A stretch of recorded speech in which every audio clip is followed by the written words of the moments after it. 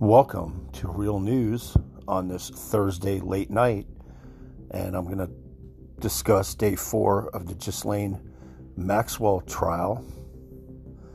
So, following a series of emotional, intense courthouse sessions this week, today's proceedings commenced this morning at the New York courthouse with testimony given by the fourth witness of the trial, Paul Kane of New York City Professional Children's School.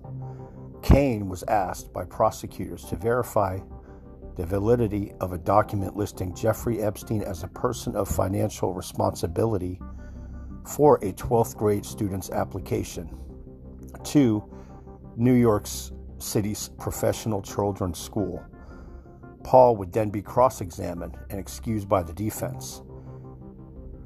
Paul Kane's testimony would result in several objections and a sidebar regarding the legitimacy of information displayed on the document after the defense attempted to misrepresent evidence to the jury by leading the witness. Dr. Lisa Rocio, the fifth witness to take the stand, was introduced by the prosecution as a grooming prevention expert. Her testimony would discuss known and repeated strategies also employed by Ghislaine Maxwell and Jeffrey Epstein to groom underage sex trafficking victims.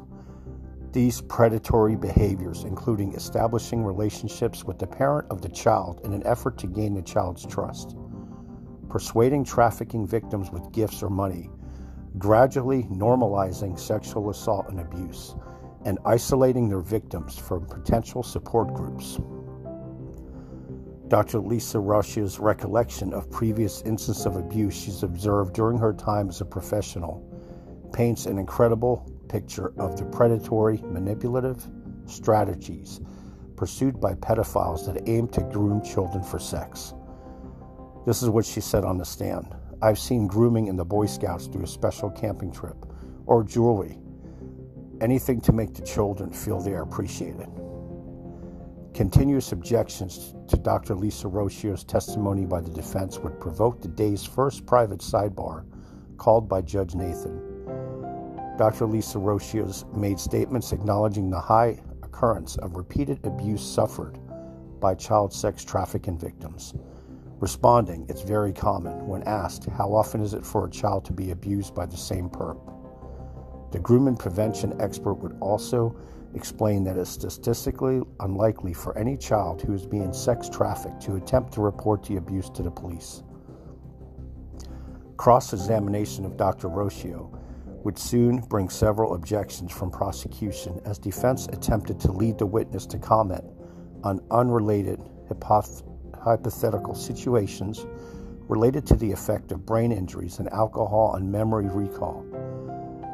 Judge Nathan sustained several objections made on the grounds of lacking foundational relevance.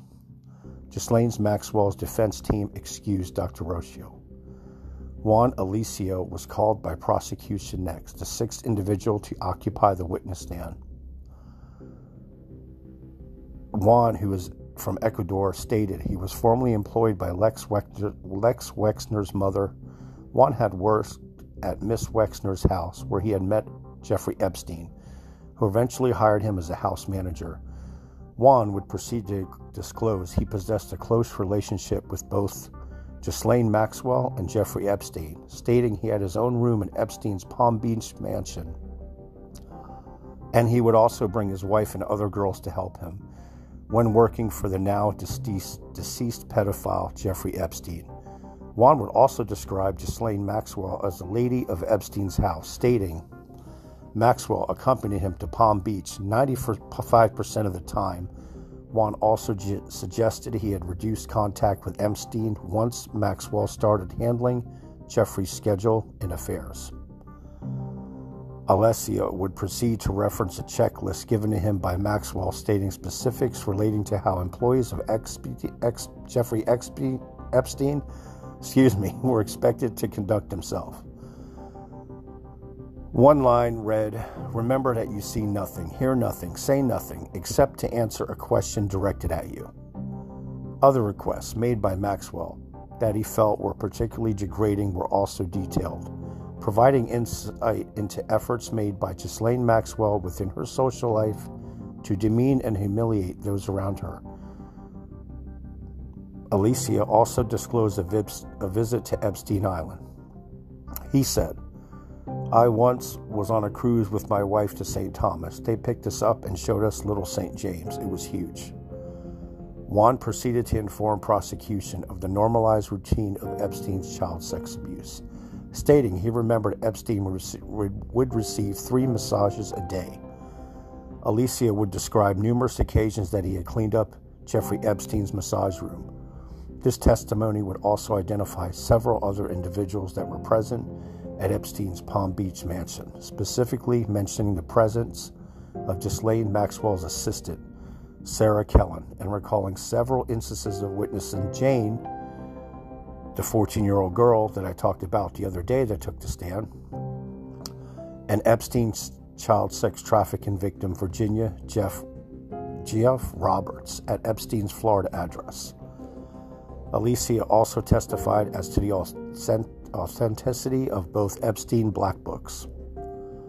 Both the 1997 copy and 2015 copy leaked.